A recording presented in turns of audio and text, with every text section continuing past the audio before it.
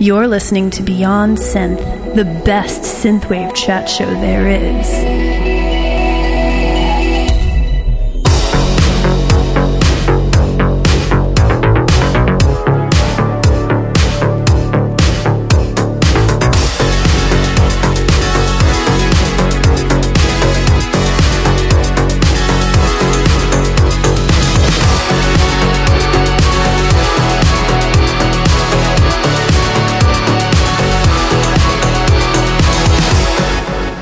Hey there, welcome to the show. This is Beyond Synth, episode 313, and on today's show, hey, lucky people, you get two guests for the price of one. Actually, technically three, because first up, we'll be talking to Jose and Adir from Rewind Games, and they've made a game called Tanuki Sunset, which kind of has some synthwave-inspired visuals. It's about a raccoon. Well, you know what? We'll just tell you all about it when we actually talk to them, but their game is currently out on Steam called Tanuki Sunset, and it is also coming to consoles soon. So we're going to talk to them, and then we're going to catch up with Yota. That's right, because we talked to her last year, and that was before she put out her album Lucid Dreams. And so she's back on the show to talk about that and a bunch of other silly things. And so that's what we are going to do. So how about we get the show kicked off? Let's listen to a track, and then we'll just jump right into things, all right? So I got a cool one here from Favorite 89 from the album The Beginning, and it is brought to you by my awesome Patreon supporters. I have to say there was a clerical error last week, and I forgot to mention City Hunter, the coolest guy in town. So this is just a friendly reminder that City Hunter is indeed the coolest guy in town. I'm going to be honest with you. You know how sometimes it seems like since I read the Patreon names every week that I have them memorized, and while I do have them memorized, sometimes I am so tired that I just read the list like a robot, and then I only realize after I've published the show that it's like, oh my god, like the name was put in a different column and I forgot to say it. Anyways, look, the point is, okay, that there's all these cool people, including brand new patron Jonathan Harden in the $10 club. Jonathan Harden is a cool guy. You'd better believe it, because I believe it, because everyone who supports Beyond Synth is a cool person, and Jonathan Harden is definitely one of those. And of course, Robocock, who upgraded his support.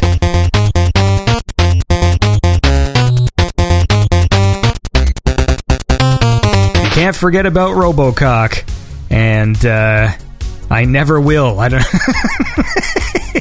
Anyway, let's listen to a track. Okay, this is Favorite 89 with Years.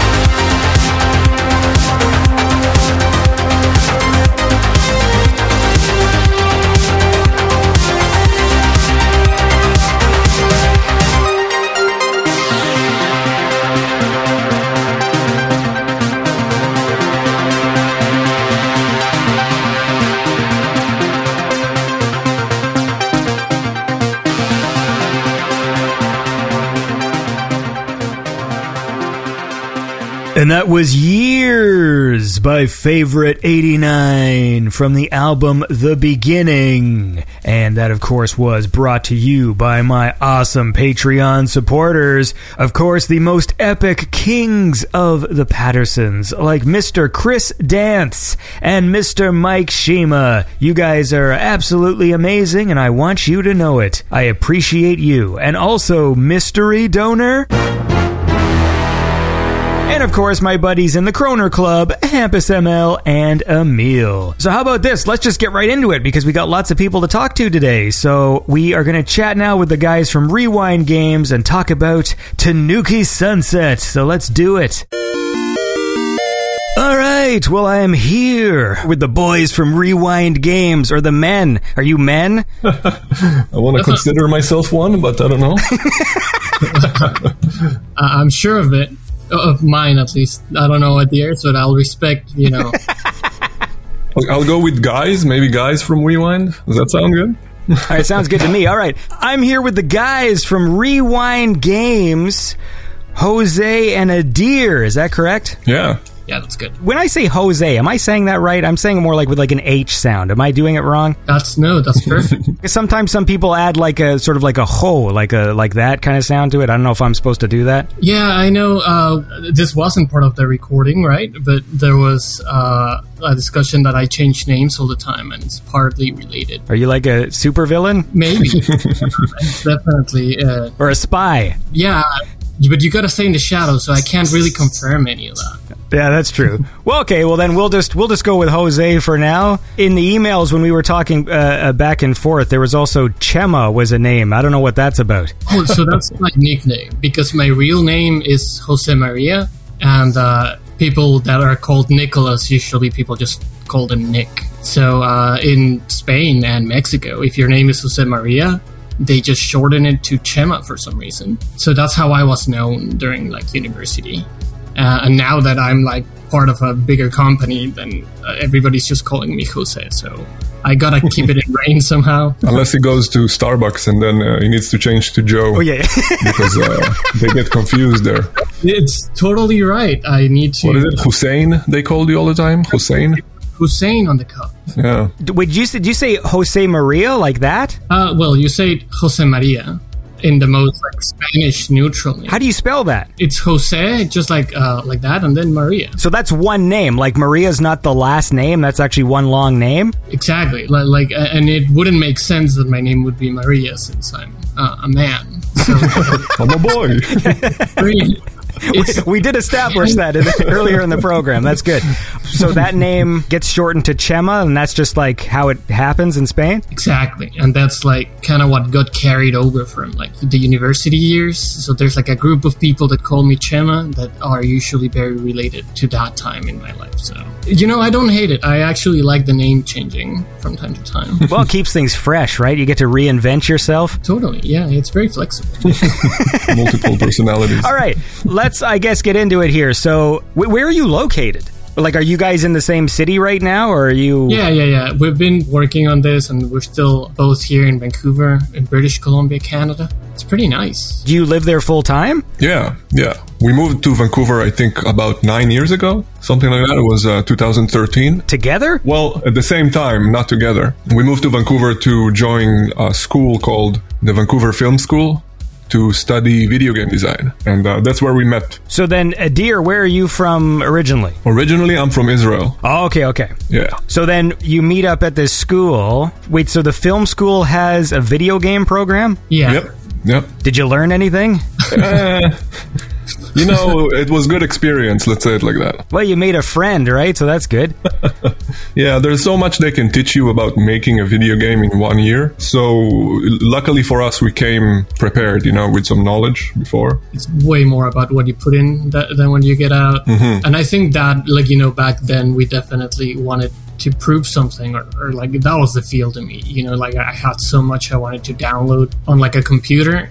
And that was just a perfect excuse to stay in there and like learn all that. And then in the end, it's all about who you know and the friends you made. So.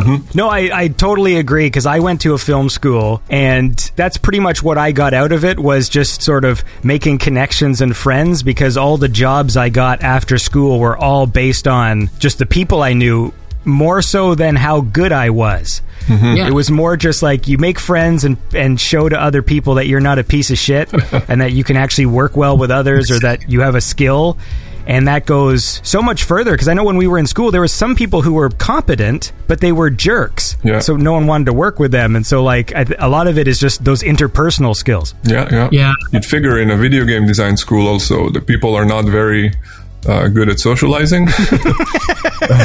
I didn't want to say it. Yeah, no, it goes without saying. But so a lot of people definitely had to open up and learn. Like, most of the classes were not even about like making a game. It was just about opening up,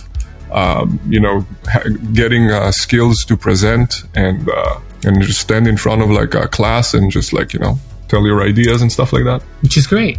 Yeah. Like they really get you out there doing what you need to do. But it was funny also, right? Remember back then going out. Oh, that's Lolo, my bird. I'm sorry if it's too loud. What is that? That is my budgie, Lolo. Okay, Chocobo. And he just woke up right now. I don't know too many people with birds. Now you know one. I always find it interesting when people have birds. I haven't had a pet. Like, I got kids now, so I haven't had a pet in like 10 years. Now the kids are getting older to the point where I think they want one, and I've been looking at like animal shelters and stuff, but I've always been more of a cat guy, and I don't think you can have both at the same time. Wait, both? You mean a cat and a bird, or a cat and a child? Well, cat and a bird. Gotcha. I think I meant a cat and a bird, yeah. All right. Well, I mean, I guess I've never seen, because sometimes I'll scroll through Instagram and those videos where like weird animals get along with each other. I always like, like a dog nestling with a cat and stuff. But oh, I understand exactly what you mean. I love those videos, but I don't think I've ever seen a cat and a bird getting along. I wonder if that happens. I have. I also fell down like the bird section of that Instagram. Yeah. And I made an account just for Lolo so that I can, keep like a record of him and like all his toys. And it's been pretty fun, I must say. Nice. But I have seen, some cats and some parrots hang out, especially when the parrots are not too small, like budgies. Like a budgie is too small probably for a cat. But you have a meat parrot, you can for sure have them play along and all. As long as he can't fit it in his mouth completely. Yeah. I think it should be okay. Yeah, I guess if the bird is big enough and it has enough of like an imposing threat over the cat, that maybe they can sort of work out some kind of agreement. Some kind of agreement is like decent, sometimes. Well, look, I guess we should probably talk about your game, or maybe like forming a small company or something. Like, I do actually really find it interesting because I don't often have game designers on the show, but I want to listen to a song first. Right on. All right, so I got a fun one here from Symmetry Theory, and it's brought to you by my awesome Patreon supporters. We got Tim Carlton in the $50 Club, the man who made the Cisco hold music. We've got my semisonic friend Jacob Wick with the 4488, and of course City Hunter, the coolest guy in town. And I hope you all dig this. This is Symmetry Theory with Off the Record.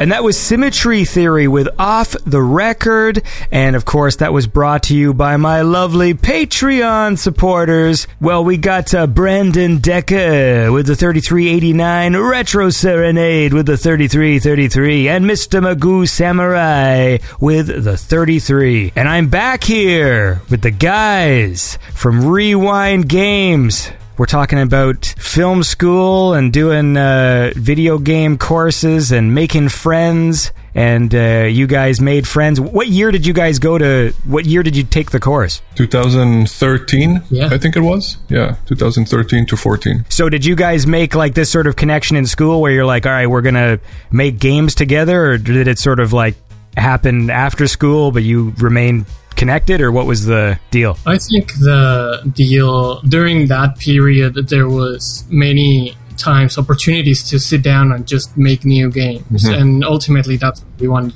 to do the most, Deer and I. So we found ourselves constantly on those activities, right? Like making teams together. So then over time you find this like rhythm of working together. Like it's a nice complement of like skill set, and there's like a nice medium language that I can tell like, oh, if we can do this and split it this way and then put it back together, and then it just works. So yeah, I think that's kind of how it started, and then it just made sense at the end. I mean, we didn't really started working on this immediately after graduating that video game design school.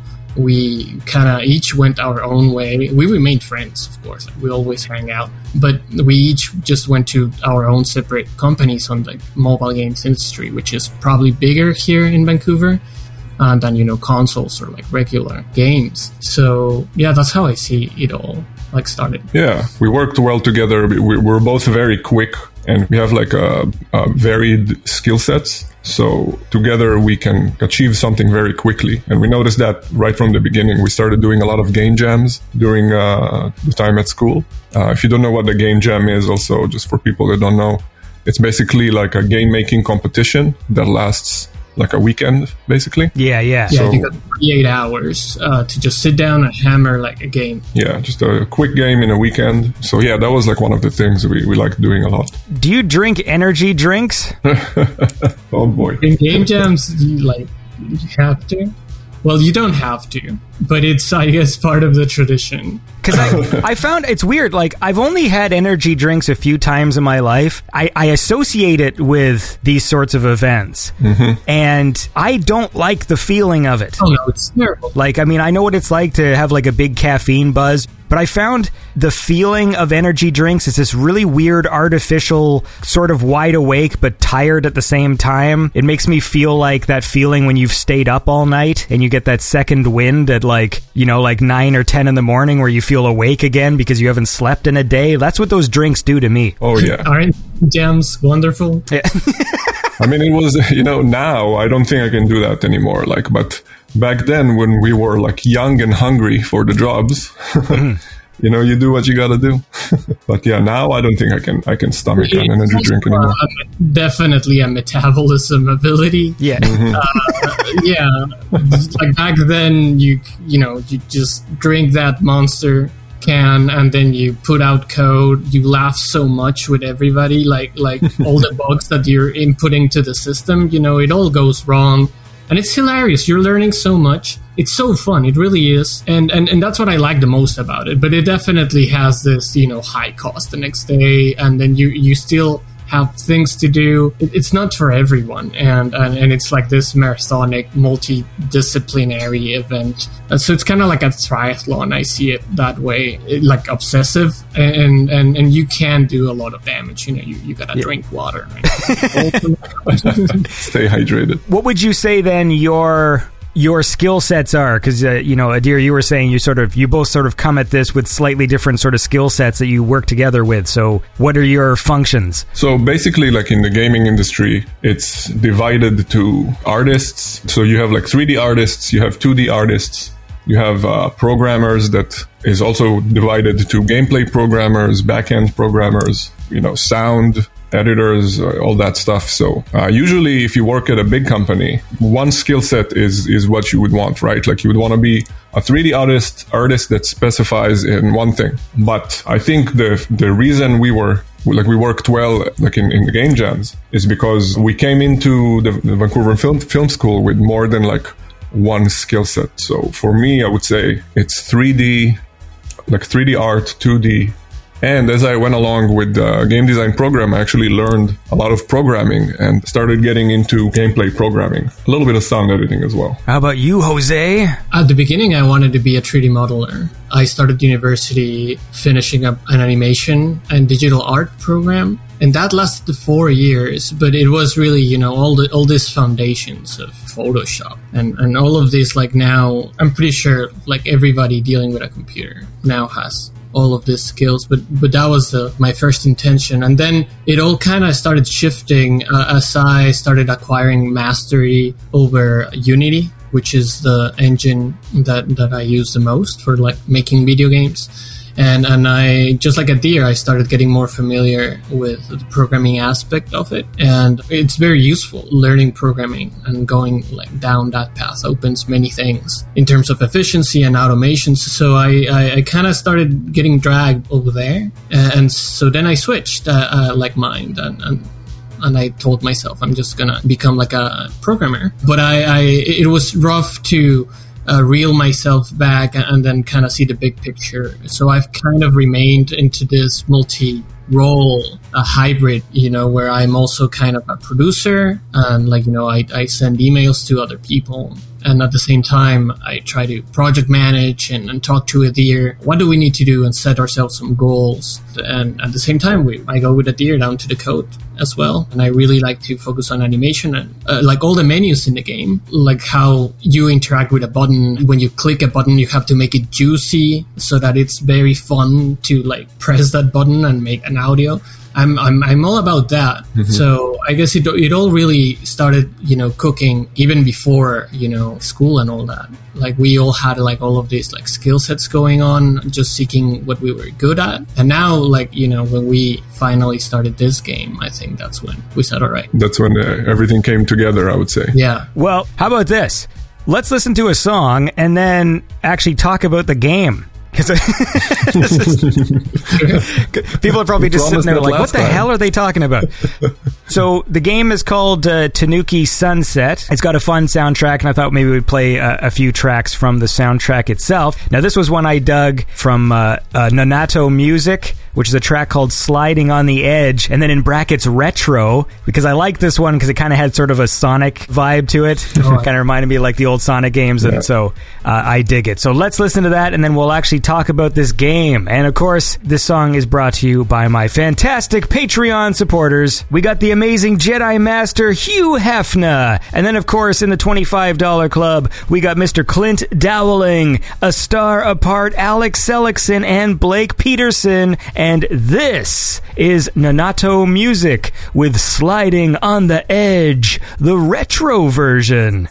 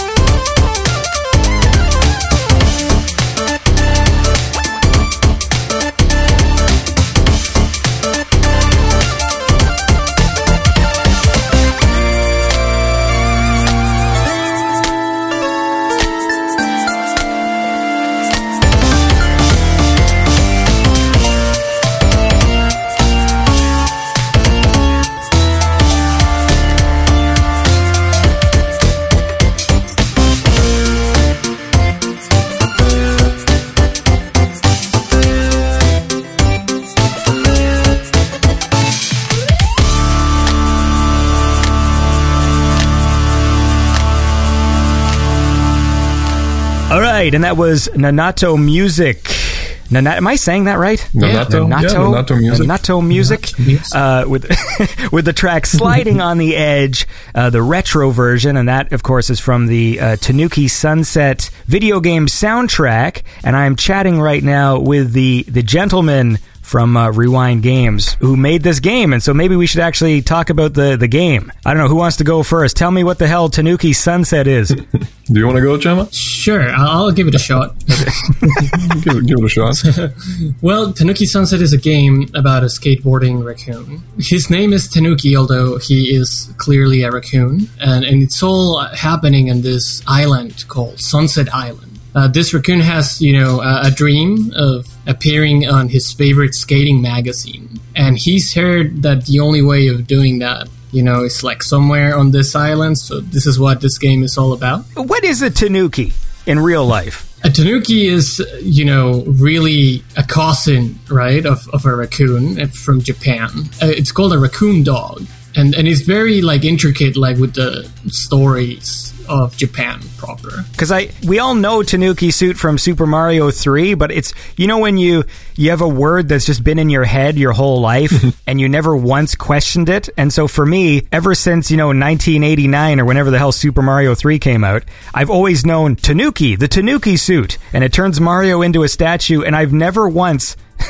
until the year 2022, just now, actually ever asked the question, what the hell a Tanuki is. A statue? Isn't the Tanuki suit the one that gives him the tail that you can flick and hover? No, because that's the raccoon suit. And the Tanuki suit turns him into a statue. And you only get it once or twice. So it feels like it's like a special one. Like when I was a kid, I always wanted to get the Tanuki suit just because it's very rare. It's sort of like the frog suit. Yeah. There's only 1 or 2 levels where you actually get it, but you get the raccoon suit every 2 seconds. Anyway.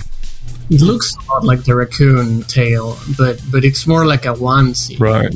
Yeah, it's I always thought it was a bear. I think they brought it back in the new Mario game. That's the invincibility suit because my daughter is playing a Mario 3D World, and so if you die a whole bunch of times, they give you an invincibility suit that it kind of help you get through the level. Right. Yeah. Anyway, what am I? Just thought you should know.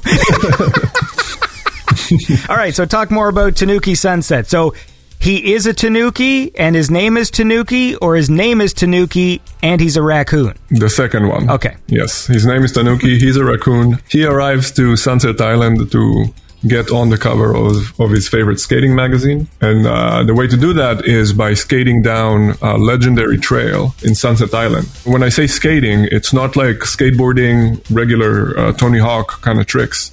It's more of a downhill longboard, drifting game. You're going downhill, you try to go fast, you drift around tight corners, there's some ramps, you can do tricks. As the game goes, you unlock new mechanics that you can do, as you can jump, you can flip on your board, collect bits, gain speed, near misses, all the good stuff. If you played SSX Tricky or these type of games, you might be familiar with the style. Is Rewind Games just the two of you, or is there other people involved? No, it's just the two of us. It's just the two of us. You're seeing the whole company. Yeah. So then, how long does a project like this take with just 2 guys? The development to get to the point where we could launch the full game on Steam took us about 1.5 years, if I'm not mistaken. It was 1 year, but I would say we already started with a prototype that we've been discussing on and off for 3 months, before that, right? Yeah. So since it's just the two of you, is it difficult landing on an idea for a game that you both agree on? Oh, yeah. Because I know, if you're working in a big company, I guess the one advantage, if you're just a cog in the machine, is when the people just come down and go, you're making Tom Clancy 6, and it's not up to you. But if it's just the two of you, and you have sort of equal say, yeah. How long does the conversation go? Well, I want to make a shooting game. I want to make a racing game. And it's Well, that's the thing. It didn't happen in one meeting. It didn't happen on a point in which we didn't have anything at all, and then we said, okay, we can now finally start working on a game. It was more this is what we used to do all the time, always. We were constantly going on these game jams that we mentioned at the beginning. So it was constant practice to just, hang out, watch YouTube, and sometimes somebody would say, hey, what about a game? And I guess Adir was bringing this up for a long time. I remember, like, he had this will of wanting to make a longboarding game for like a while. And then there were just many conversations about like, okay, if we were to do that, what kind of character would you do? And then at some point we imagined, what about a cereal, mascot? Or like something like an animal that we like a lot, and we happen to like raccoons a lot. And like it's also a Vancouver animal. I don't know, it's like a Western. I saw a raccoon like on the street yesterday, actually, in Vancouver. Yeah, no, they get so big here. Like, I don't think people totally understand, because I'm in Toronto, and like, there are times where like there's raccoons that are like little bears. They just get so much garbage to eat over here, and they make the craziest sounds. Yeah, but they're so cute though. Yeah, well, they got them little hands, right? Yeah, they got little thumbs. Well, what's the deal then, Adir? You like longboarding or what? So yeah, I like longboard. I like cruising basically. Like I don't do downhill longboard myself. I'm too much of a chicken for that. But just like regular cruising. I used to skate as a kid, and then like as I kind of like grew up, I took it more chill. So I'm just like I have like my cruiser here, and once in a while I go out just for like a skating session. But basically, I also kind of looked at the market and looked at, I don't know if you've ever seen those YouTube videos of people going downhill, with those gloves that have pucks on their hands. And then when they drift around the corner, like very quick, going down a mountain, sometimes like sparks come out of their gloves and stuff like that. So those videos are always like really cool in my opinion. So I looked into it and I noticed that there aren't any games that try to emulate that feeling, like try to emulate that sense of speed like in that particular sport. And at the time also I was really into watching like a lot of skate videos, like different games and stuff, like Skate 3. There was a lot of cool videos coming out.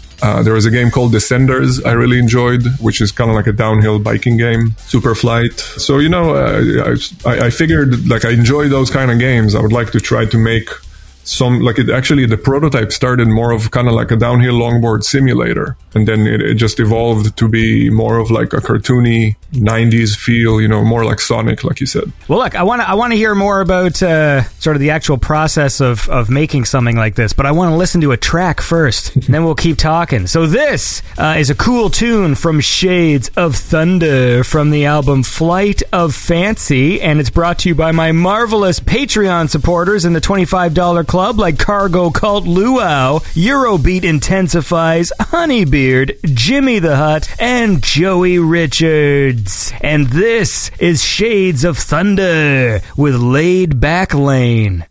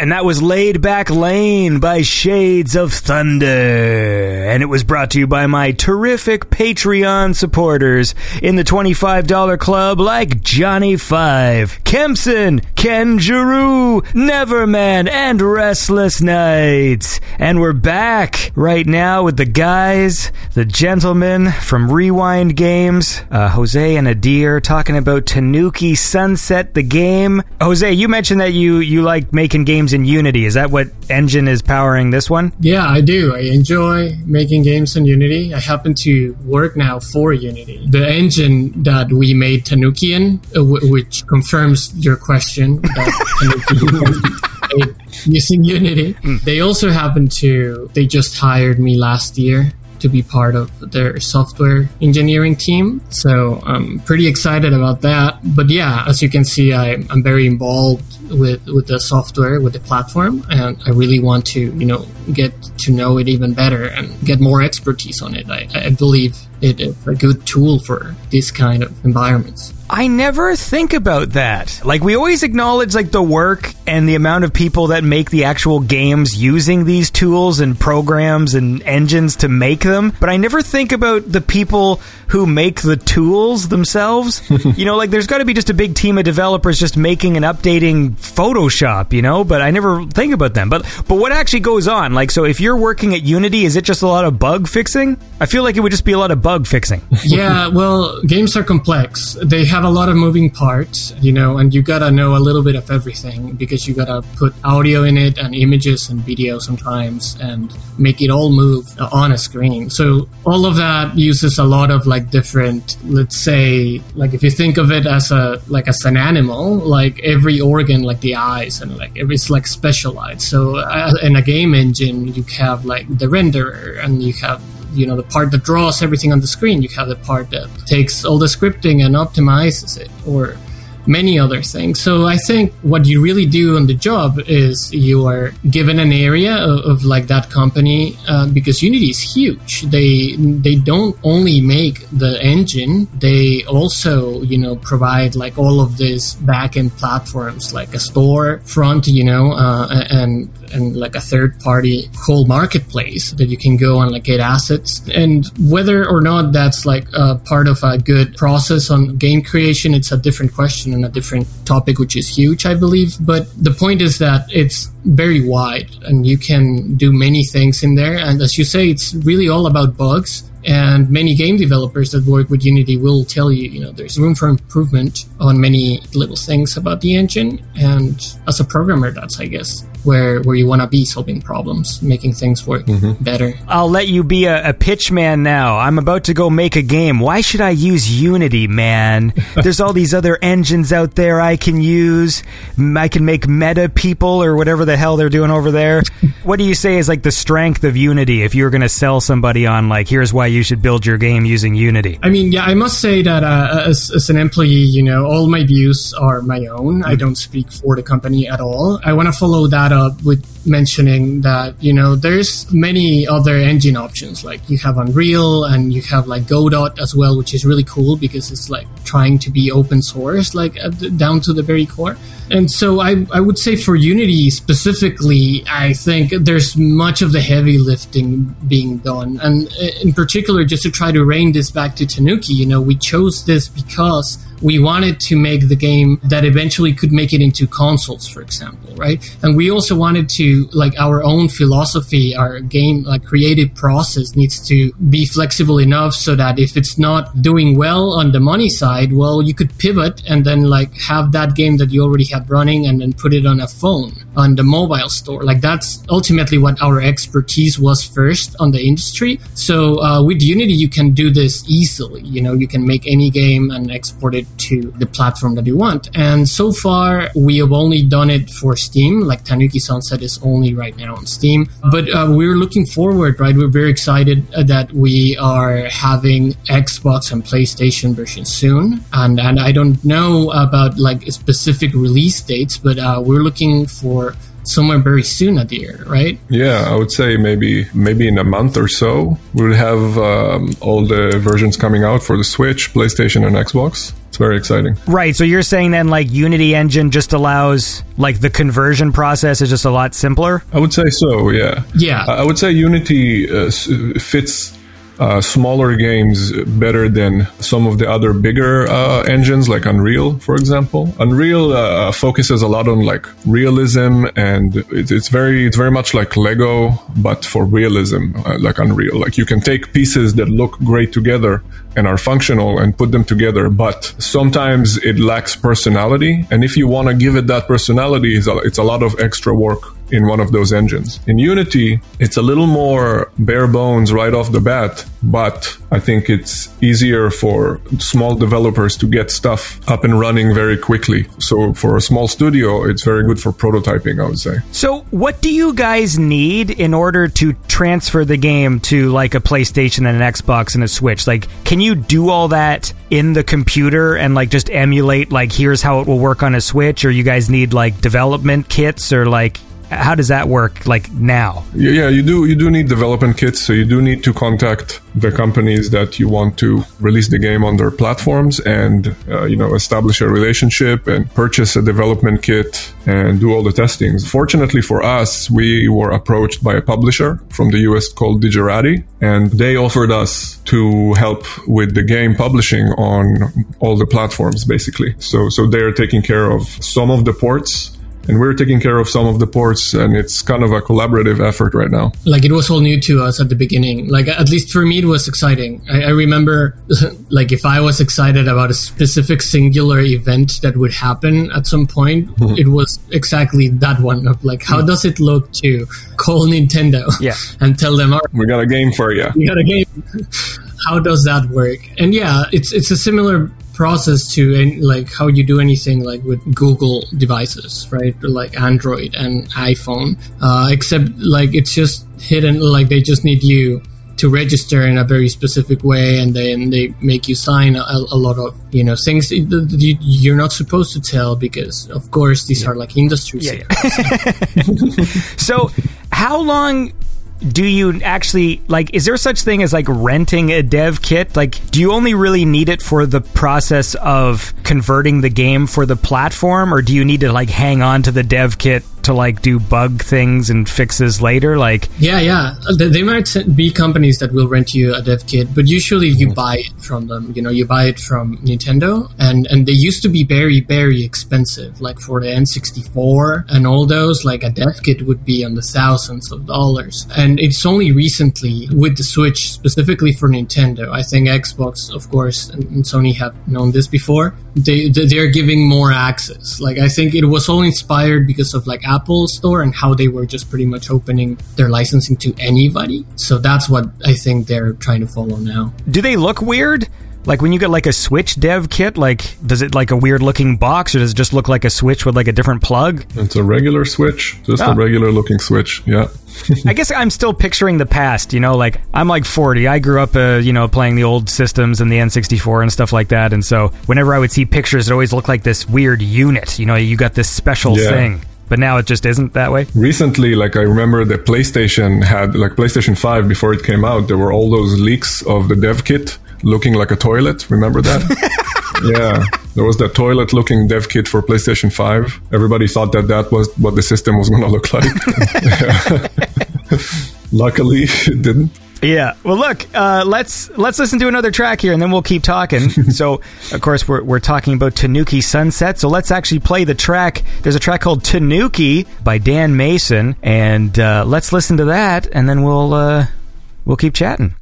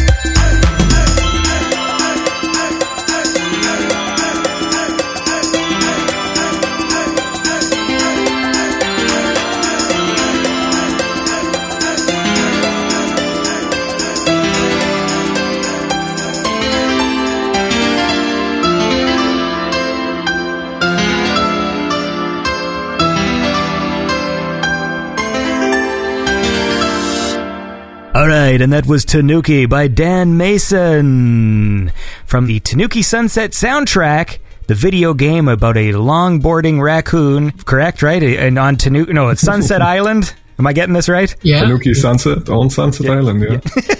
So when you guys started putting the game together then, at what point do you start getting the music together? Because I know you've got some artists here making music specifically for the game. And there's also some like kind of stock synthwave sort of tracks on the album as well. So how does that process work? When we started working on the game, when we had like a prototype running, and then we started talking about, so what's the character? What's the vibe? What's the style? And then slowly we started building up like that synthwave art style and vibe to the game. And actually, before we started full production on the game, we released a demo version on a website called itch.io. So it's basically a platform for indie games. So we released a free version that it's like a very small slice of the game just to see how it goes, And then based on that version, actually, we got like really good reception. Like we opened the Discord for Tanuki and a lot of people joined, and the reviews were very fun. People really enjoyed the game. We got some fan art sent to us about Tanuki doing all weird stuff. So together with that, we were approached by Nonato. He's a guy from Brazil. Actually, he approached us and he said like, yo, I really like your game. I make music, and I think I have a cool idea for how I can spin the main song that you have currently in the game and make it unique for you. So we got in touch with him, we talked to him, and as we started working on the full game, he made like about 5 songs for us, I think, to go in the game. Pretty much half the soundtrack, or most of it, yeah. And that's pretty much how we got also the other artists, like some people that enjoyed the game or enjoyed the demo that we put on Itch, they approached us and they said, hey, I'm a music creator. I would like to help as much as I can, and we went from there. We approached some as well. We found Nonato on the itch.io discussion forums for developers, which was like a very fortunate find, of course, and we continue to work with him. He's from Brazil, and he's really made so much great work with us that we want to continue working with him. And Dan Mason we approached as well. It was like a good contact when it comes to synthwave and like the vibe that we wanted to paint into the music, into the game, and all this feeling, like Dan got exactly what we were trying to communicate with all this, so we were really excited to have him as part of the game. So then, when you're doing the conversion to different platforms, do like unique problems crop up when you go like, we're doing the conversion and for some reason like on the Xbox one the music stops and there's a thing you have to fix? Like does that kind of stuff happen? Oh yeah, all the time. Yeah, all the time. We are dealing with that right now. It's not necessarily the music that is a problem, but there's many little things that you think they're not that important, and sometimes the developer, like someone like Nintendo, demands you that you need to add it to the game. Things that, for example, when you play a game that say when you see this icon it means we're saving. Some of that is part of a guideline that you have to follow. So and usually you don't know all of them, so it's just part of a submission process that they have to certify you, and it's all called certification. It's all about like finding those bugs and trying to get everything together. So as game developers then, how much sympathy do you have for the company that did the port of the Grand Theft Auto Definitive Edition? When you see a story like that, where does your mind go? Do you feel bad because like how the behind the scenes work? My heart goes to the developers. Yeah. Because I know they're just following instructions. And as far as I know, the main thing was that it's such an old code base that was made originally for the PlayStation 2, and everybody knows that, but they used like all the work that they had done for mobile already, which kind of like already slashed many other things that I believe they just had to reconstruct. So I think the main problem really is about not understanding the complexity of your product at the very top. And that's such a challenge in this industry because the people that are handling the product are not necessarily the people that are making the decisions, and they can change at all times, and they don't know how easy it is to do things. So for somebody dealing with the entire plumbing system of like like a PlayStation 2 era thing, and then having that into something an Android can run, and then like adapting it so that the Switch can like run it. It's like a technical marvel, However, you're going to run into so many little things that are going to creep up, like we see. I can promise you also that the developers themselves knew that it needs a little bit more time in the oven, but it's the higher ups that, like considering how much money like Rockstar has also, they could have probably delayed the release by a little bit, but that's just business. I mean, I always feel bad for the workers because obviously all the stupid decisions happen at the top. Like, like I got the stupid Grand Theft Auto day one, which was a mistake.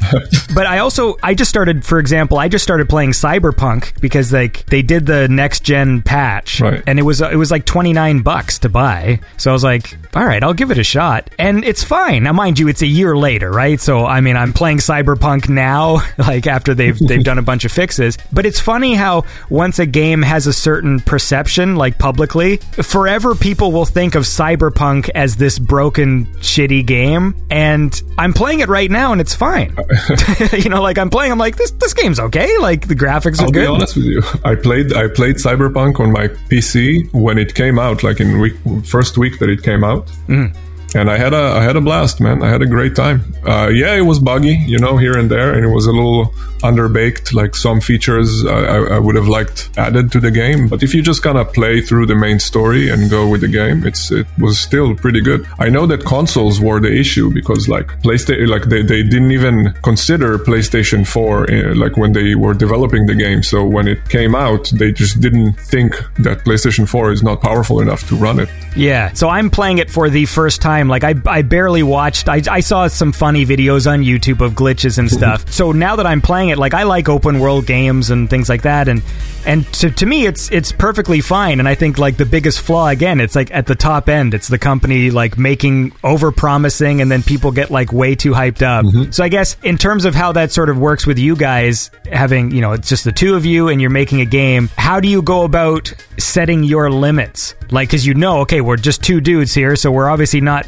gonna make Grand Theft Auto. So like, where do you put the cap on like, here's what we can reasonably do? Do you start working on things and then go, you know what, that's going to be too much work, let's scale that back? Or how do you do it? I'd say that definitely the game jams that we did together is a big help when it comes to scope. Because, when you need to come up with an idea for a game that you can develop in one weekend, you have to restrict yourself a lot. Like you have all these ideas running in your head. You're like, man, it'll be cool if you can be this and open world and you can jump and glide and stuff or whatever. But at the end of the day, you have to be realistic and be like, okay, what's the product? Like, how can we make it the most concise and cohesive as possible with the amount of time and resources we have? Do you discover any of that stuff while you're working? Like, is there a point where you go like, oh, he's just longboards, that should be fine, and then all of a sudden, partway through, you realize, oh, this one mechanic is a lot more work than I thought it would be? Yeah, I think it's an everyday process. Like, doing the game jams will give you enough information so that you know what you're capable of or what someone else is capable of in terms of time. And that really gives you like a more predictable timeline of what you want to get done. And there's many things that you're just guessing all the time. And many things that like as a programmer, you're just like never handled. For example, on like Steam, like when you have to put a game on Steam, you have to make it work nicely with all of the Steam features it has for remapping all the controllers. And it's an assumption that I know how all that is going to be working at the code level, but I have no idea. So how much research are you putting forward, and then how much are you actually planning to get done? And it's only two of us for a reason. And the game was scoped to be that size also because we wanted to take it in an amount of time that was realistic, and we really wanted to focus on the gameplay. We wanted to make a fun game first. And what's a smart way to make a fun game without taking too many animation resources? Like limit the amount of characters and limit what you can do, and then just pick something that you really want to shine. And that's what everybody like usually tells you when you're like joining game development, is like focus on a mechanic and find the edge of the game. And I think this is what they're talking about, especially now the conversation that is like shifting a lot around open world games and what is an open world game when they give you all the information compared to when they give you non-information, and the world makes sense, around you. Yeah. So it's all those things. Well, that's a very thoughtful answer. Look, I have no way to segue out of that. We have to listen to another song, and then maybe we can sort of wind down. Is that cool? Sounds good. Sure. All right, well, this is a neat one from A. Rice. That's A-R-E-I-S, and it's brought to you by my stellar Patreon supporters. In the $25 club, we got Robert Conglomerate, Sir Micathy, Techno Ben, and Slade. And I hope you dig this. This is A. Rice with Sacrament of the Planets.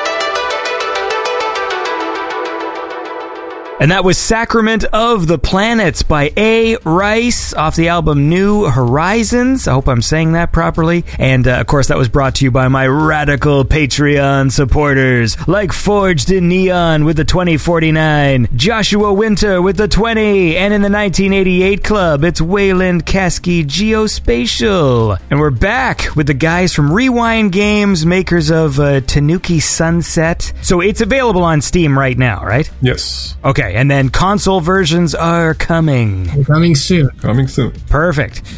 Yeah, so is there anything like we didn't talk about that you wanted to talk about, like about the game or whatever? First of all, I want to thank you for having us today on everything, Andy, but it was like really nice. Like, I think that, like, ultimately, like, what we wanted to make with Tanuki was a game that we ourselves wanted to play. We wanted to make a game that we wanted to play after work.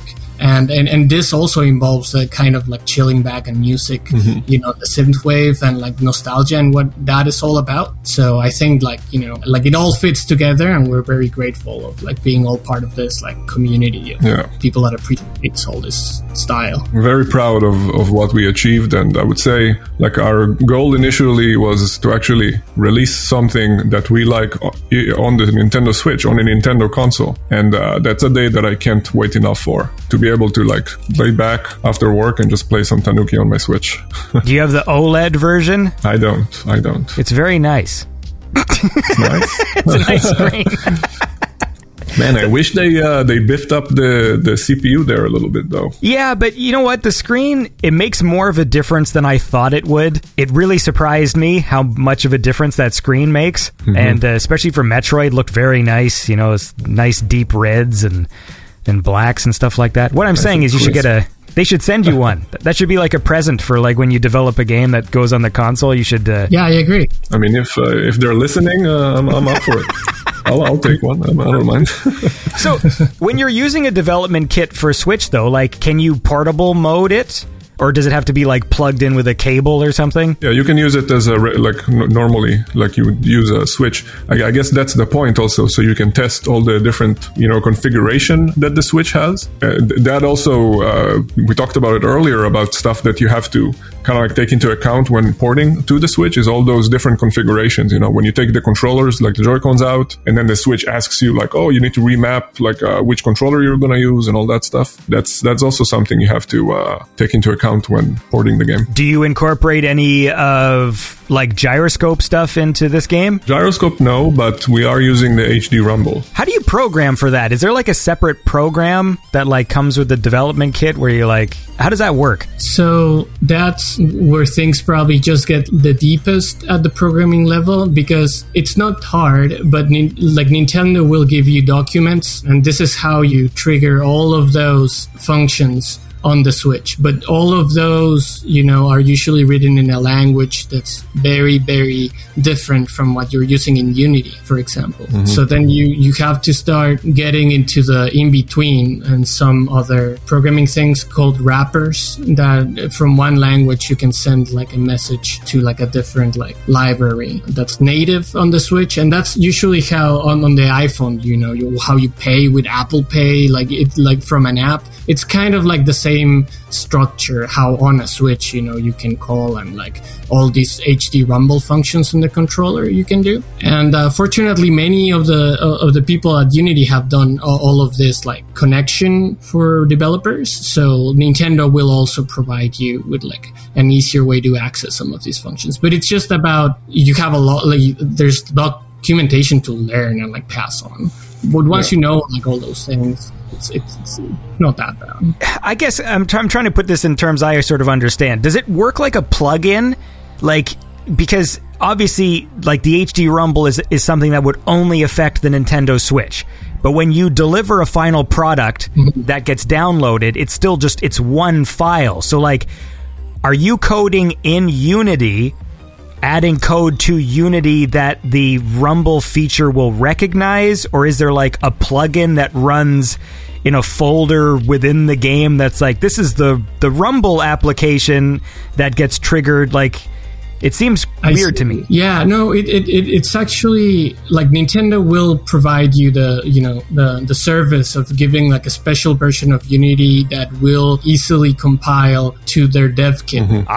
So all those, you know, very low level things are provided and are easily like followed. And what actually is happening on the real game when you have it, you know, on the Switch and it's like calling those libraries, is like Unity already knows how to package. Like at the moment you say, I'm done with this like game, it's completely finished now, the Unity editor does this compilation process like many programming apps do, like IDEs, and they just package like those Nintendo specific instructions, say like IKEA guides of HTML, and they put it inside that like big executable. That's like the big package you end up like downloading. But there's many efficiencies that they do to try to, you know, reduce the size of it. Like if you're not using any of the rest of the libraries that you don't need, then like all that code is really useless. So there's a lot of like optimizations that happen. But yeah, it's a very, like at that level, you know, like it gets intricate and sometimes a little bit complex. But it's not like, as I said, it's not that bad. Right. It sounds very complicated to me.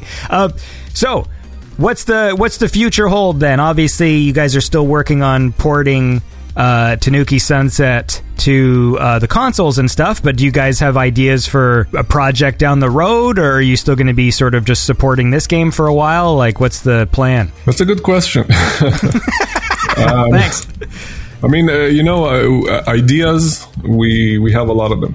The question is first of all, depending on how Tanuki does on consoles, we'll know better how much leeway we have in terms of development coming up. We're both actually working for other companies at the moment, so that limits kind of like the amount of time we have for development. But we do have a few ideas cooking in the oven that, we might throw quick prototypes just to see if it works, see if it's fun, see if something catches. And if we strike something that seems promising, then we might pursue it. Awesome. Yeah, I do have something important to say here to everybody that is actually already a Tanuki Sunset player. And that is that, we, like, the good thing is, Rewind is only hours, and like the good side also of just having such a reduced number of people involved is that things will happen in the background.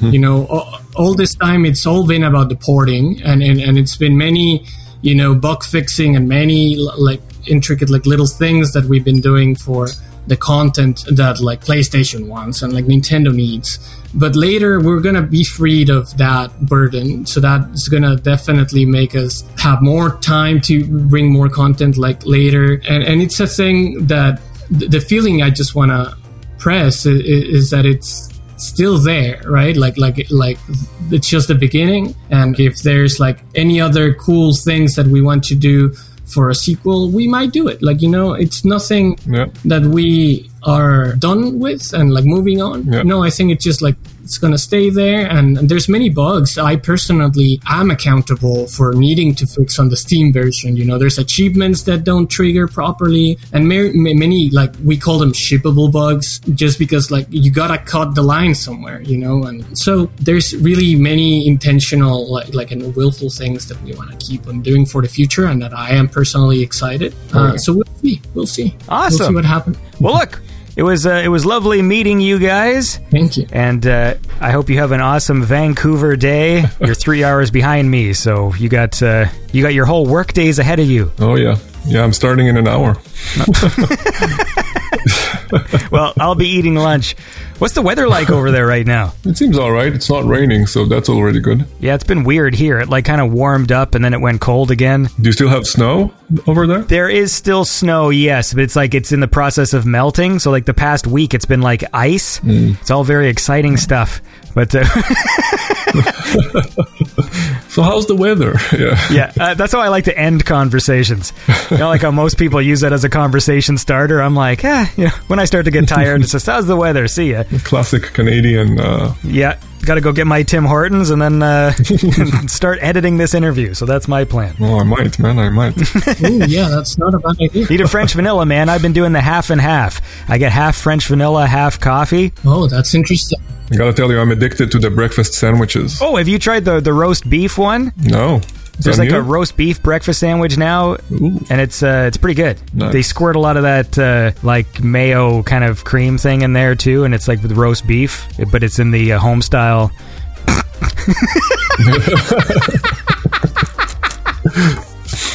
Home style. Canadian chats. All right. Yeah. Well, you guys have a lovely day, and people, of course, should go check out the game. It's called Tanuki Sunset. You can get it on Steam right now, or you can wait and get it on console soon. Soon. All right. Well, it's good talking to you guys. Thanks for having us. Thanks for having us, Andy. All right, and that was my conversation with the gentleman from Rewind Games, and don't forget to check out the game Tanuki Sunset if that sounds like something you would like. And of course, that was that whole segment was brought to you by my awesome Patreon supporters. You know, cool people like Toots in the 1986 Club. Toots is a cool guy, along with Rachel Buchelman and Sarah Buchelman, who occupy the 1985 Club. They're very, very cool people. And then, of course, there's Gene Creamer, Private Eye, Mads Baron Christensen, and we will never forget the immortal Chris Celia Lane. So how about we listen to a song, I got a letter to read, and then we'll go chat with Yota. Whoa, my voice just cracked. I should apologize also for this episode being a few days late. I've actually become a live-in nurse. My dad had some health issues this week, and I have discovered what it's like to be a live-in nurse to somebody who requires a lot of assistance, and it is very, very, very exhausting, it turns out.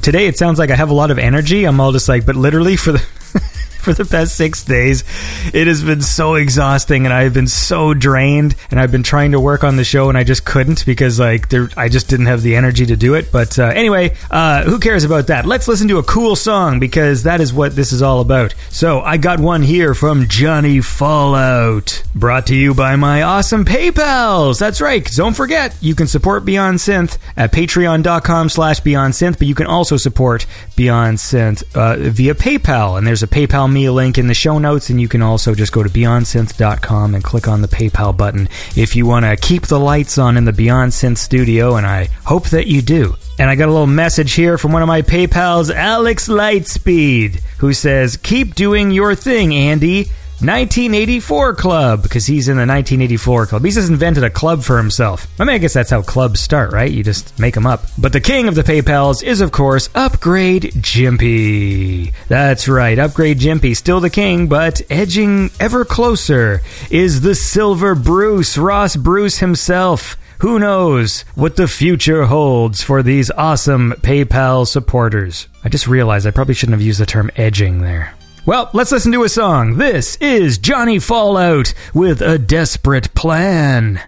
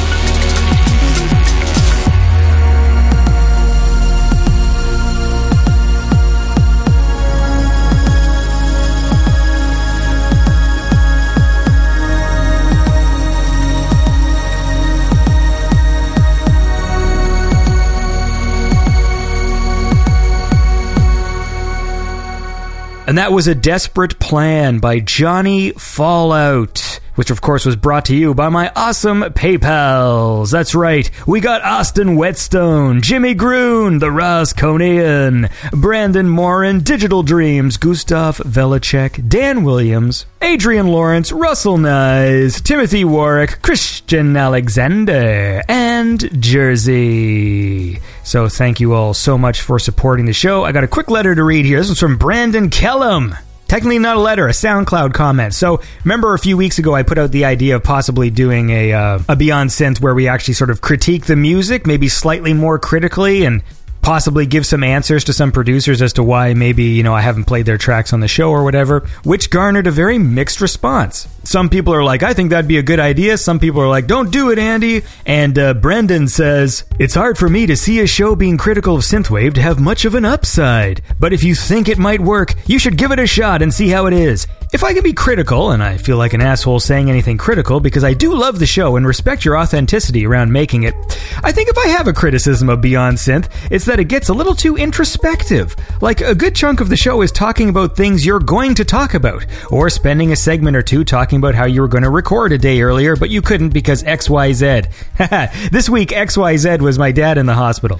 So I guess I would recommend just diving into a new approach, rather than spending a lot of time on a couple episodes debating whether or not to try it. Sorry if that comes off as dickish. Love the show. I've discovered so much great music here, and I will be back on Patreon soon. Well, thank you. Brendan Kellum has spoken. I'll actually explain myself here, because this is kind of who I am as a person. The reason why I feel the need in every episode to apologize if it's late and explain why is because this show is essentially funded by the listeners, right? And the people on Patreon and PayPal who support the show. So in a way, I almost feel like these reports are like me speaking to my investors at like an investors meeting.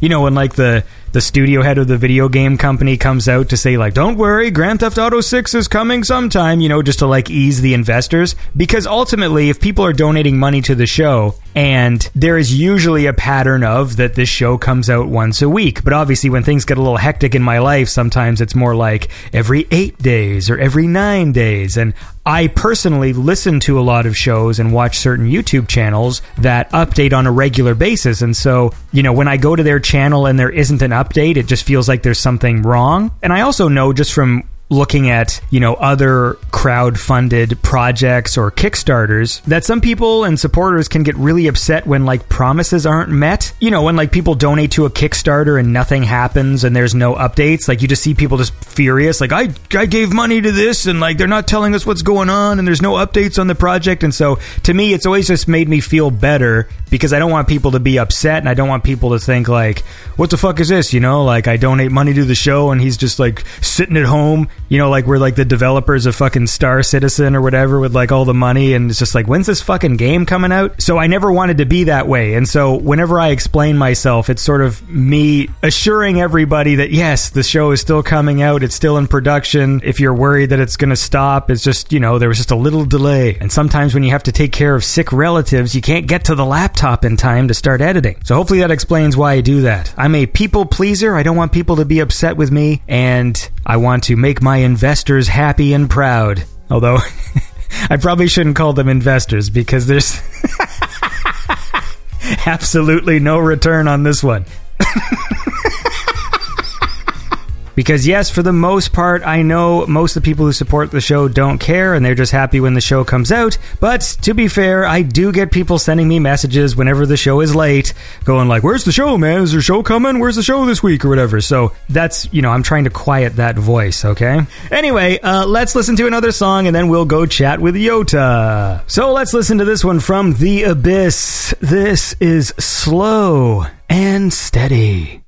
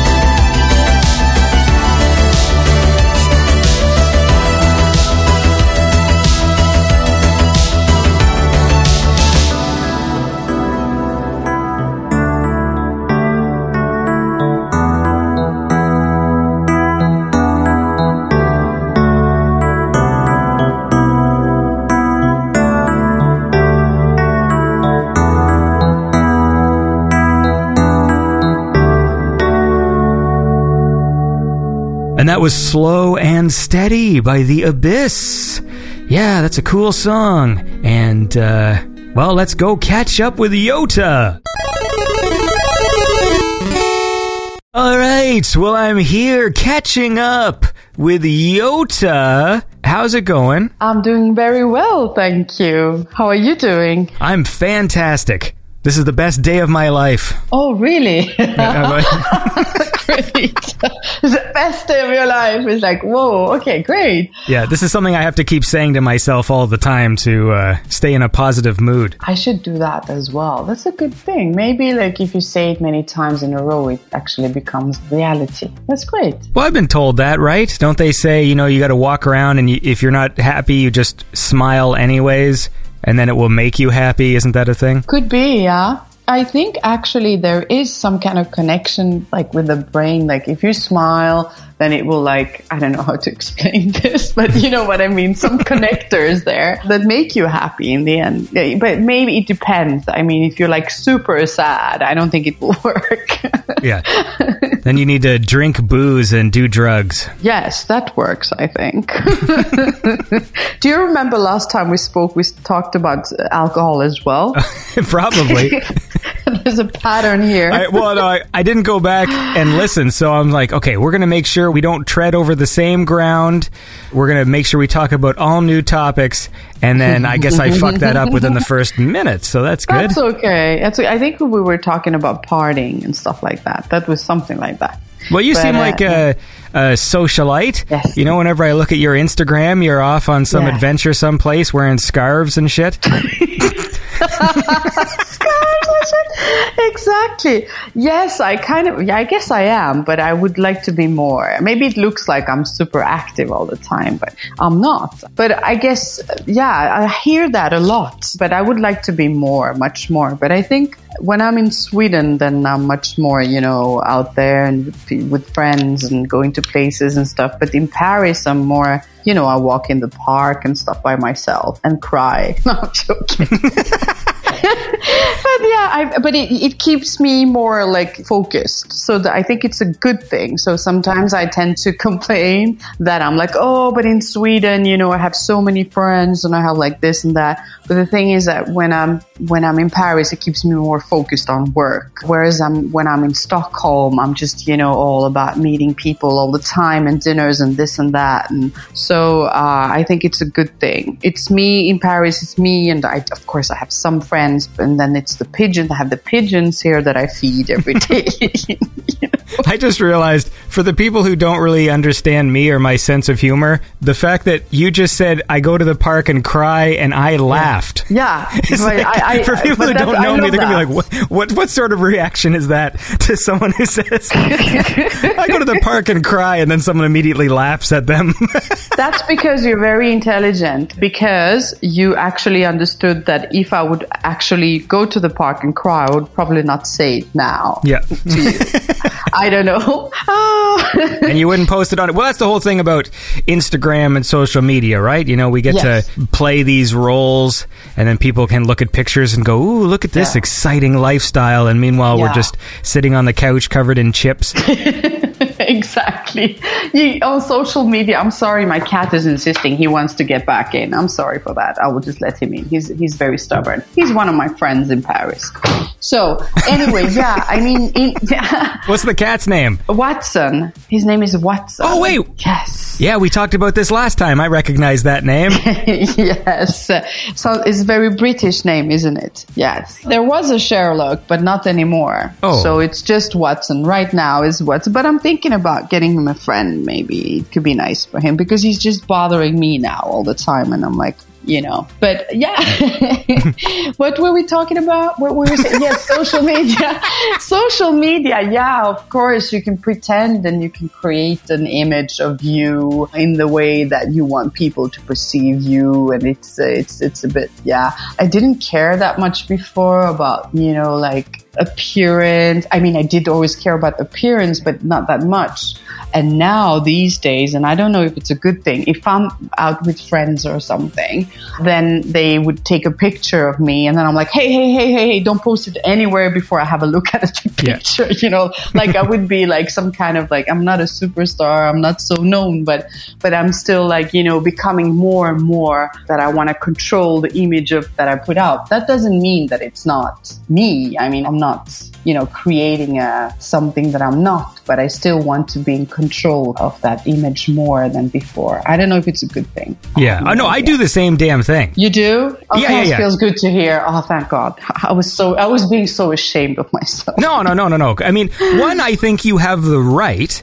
That's the thing that pisses me off about social media is that, like, that people can share things about you that you didn't have any sort of control over. Like, for me, I know I make weird faces and, like, not every angle of me is good. And I've got, like, a belly and stuff. And so, like, I want to make sure that if someone's about to take a picture, I always strike the same pose, though, as a joke. Yeah. So, like, whenever people are about to take a picture, I do, like, this model face, and I turn my head slightly to the right, and I make the same face every time because it's funny to me. Yeah, and it's because it works, right? And you always look good on your pictures, so obviously it works, so... Well, it's, like... But then there's all these other ones. Oh, like, okay, my wife took this video the other day, and it was so funny, but I can't post it because I look horrible, because I cut my own hair. I've been cutting my own hair for 2 years. Yeah. It looks okay if you see it from the exact angle you're supposed to see it from, but as soon as I have a shower and there's no longer any styling product in my hair, then it just looks weird. Then it's just this chunky mess of just, and so she took this video and it was so funny, because my daughter was being really funny in it, and I'm just like, you can't post this fucking thing. Like, look at my hair. Like, I look like I had a bowl cut or something. It was just, it was just horrible. Yeah, no, I totally understand. But sometimes I have like people like they have this picture of me and then they post it without asking. And I'm like, no, okay, please, can you remove it? They're like, no, oh, come on, you're being silly. I'm like, seriously? I look like shit. But they just don't care because they look good on the picture, you know?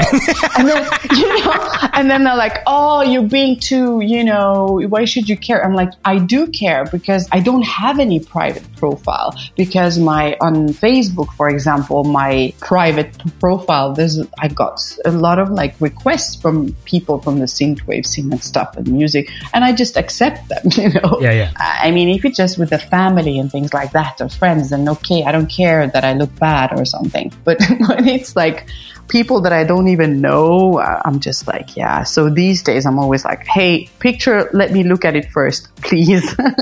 Yeah. I mean, there are some people, they always just look good, like any kind of angle, a picture, or whatever. I mean, or I think that this is the case. But this is definitely not the case with me. We had a photo session last week with a designer. He had some clothes for me. We took some pictures, blah, blah, blah. And then he took like 100 pictures. And I have to tell you, like, I look really bad on like 90 of those pictures, maybe 93. And then we had 7 that were like decent. That's what I do usually is, I mean, like whenever I take stupid pictures for social media, like I'm never really using like proper cameras and stuff, but often I'll just take high resolution video. Yeah. So then I can just scroll through it on the timeline and just pick the exact frame where I'm like, oh, that's a good frame. I do the same. I'm like, and I'm telling people about it. I'm like, you know what you can do? That's exactly what I do. We're so much alike. So in a sense, you take like a 1-minute video and you have 2,000 frames or pictures to sort of scroll through. And then the difficulty comes into play when you have 2 pictures that are very, very similar and you can't decide between one or the other, where you're like, okay, this one, my hand is sort of slightly blurry, or, but then the face looks a bit nicer. And then maybe I'll stitch these 2 pictures together and do something. I know I had the picture like that I posted, but it was funny because one of my fingers looked like super short. Like I have the tiniest finger, but with a nail, it looks so weird. But I posted it anyway. But then I wrote on underneath, I said, I don't know why my finger looks so short. I chose the picture because it was okay, You should just blur out your hand like it's a criminal. That could be, Just put like the blur over top of the hand, or just Photoshop one in. Look, listen, we got to listen to some music. Yes. in October, you put out Lucid Dreams. Yes. And so we can talk about that. I want to listen to some songs from it. Okay. So how about we listen to The Light of Your Bright Sun, which is a cool track. Yes, I love it. And then we'll keep talking. So this is The Light of Your Bright Sun by Yota.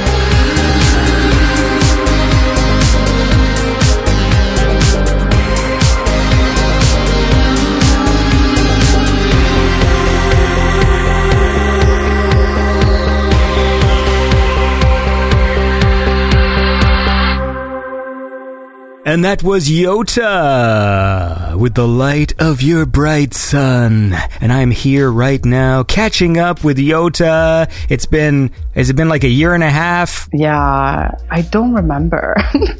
It was a long time ago. I do remember the interview. We had lots of fun. I remember that it was one of the funniest ones that I had because we were just joking and being very silly. It was probably 2021. So you are working on something right now. Exactly. So Hazy Paradise is actually my third album, and then Lucid Dreams is my fourth. And Lucid Dreams was released in November last year. And Lucid Dreams seemed to work pretty well. People liked it a lot. I got a lot of like nice feedback, and it was released on NRW once again.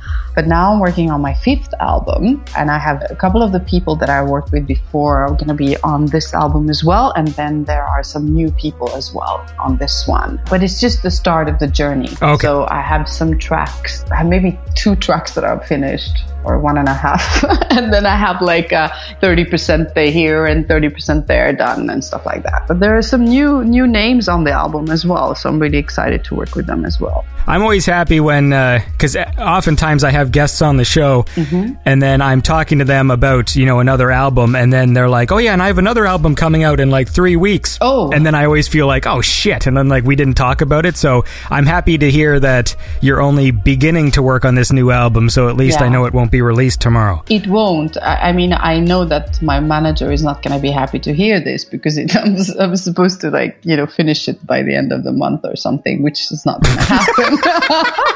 I love at the end of the month or something. Whatever. James Hamilton, I'm sorry for this, but I won't be able to pull it off by the end of the month. Is this how James is going to find out? This is the way he's going to find out. Exactly. Well, look, you can't rush art. I can't. You know what I mean? You got to feel the vibes. Yeah. And you got to produce something that's true. Yeah. And sometimes that takes time. Well, first of all, like Hazy Paradise, I got so much like amazing feedback from Hazy Paradise, and Lucid Dreams is the same. And then people are like, oh, we're looking forward to hear, your next album, and are you gonna be able to? We look forward for you to keep the level up. Like I'm just feeling like, okay, I need to deliver. Like it needs to be something very good. And I haven't felt 100% like the energy-wise, I've been a bit tired. So I don't know why. Maybe the confinement thing. I don't know what it is, but I'm struggling sometimes with just energy, I don't know. Maybe I need to start to take drugs or something. I'm joking. Honestly, I felt the same way. About drugs? No, about...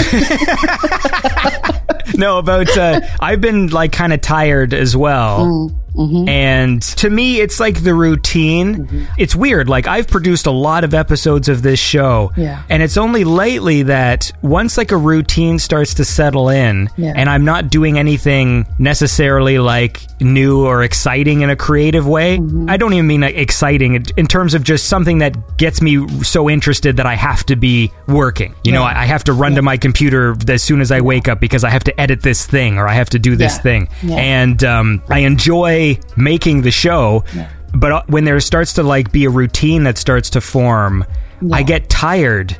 Like I turn on the computer and I can literally have woken up. I got 8 hours of sleep. I go to edit, and within like 4 minutes, I'm starting to like fall asleep again. Yeah.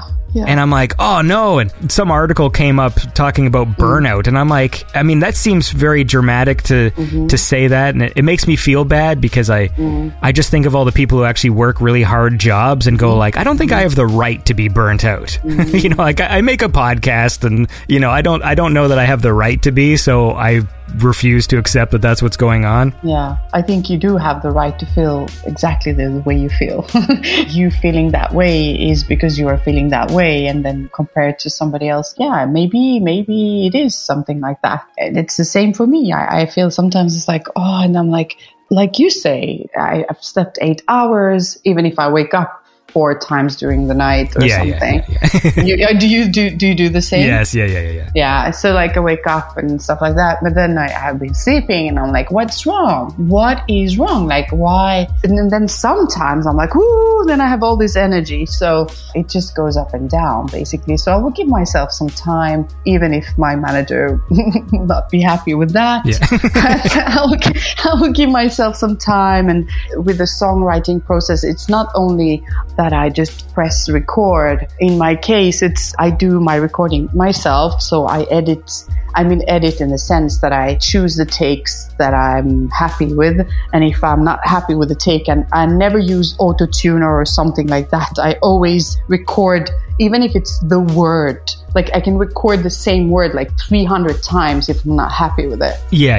And then I bounce everything. So I do all that. That's not rocket science. I'm just saying that I'm doing that so I don't go to a studio and somebody else records me, so to say. And then there's obviously the lyrics and the writing the song and stuff. But then is also all the things around, because I am the one who actually sends out, you know, the payments to all the producers after I received it from the label or from my manager. So I'm like, hey, you need to invoice me. You need to do this. You need to do that. Like I'm like taking care. And as there are now 4 albums and different producers, so there's all these things around.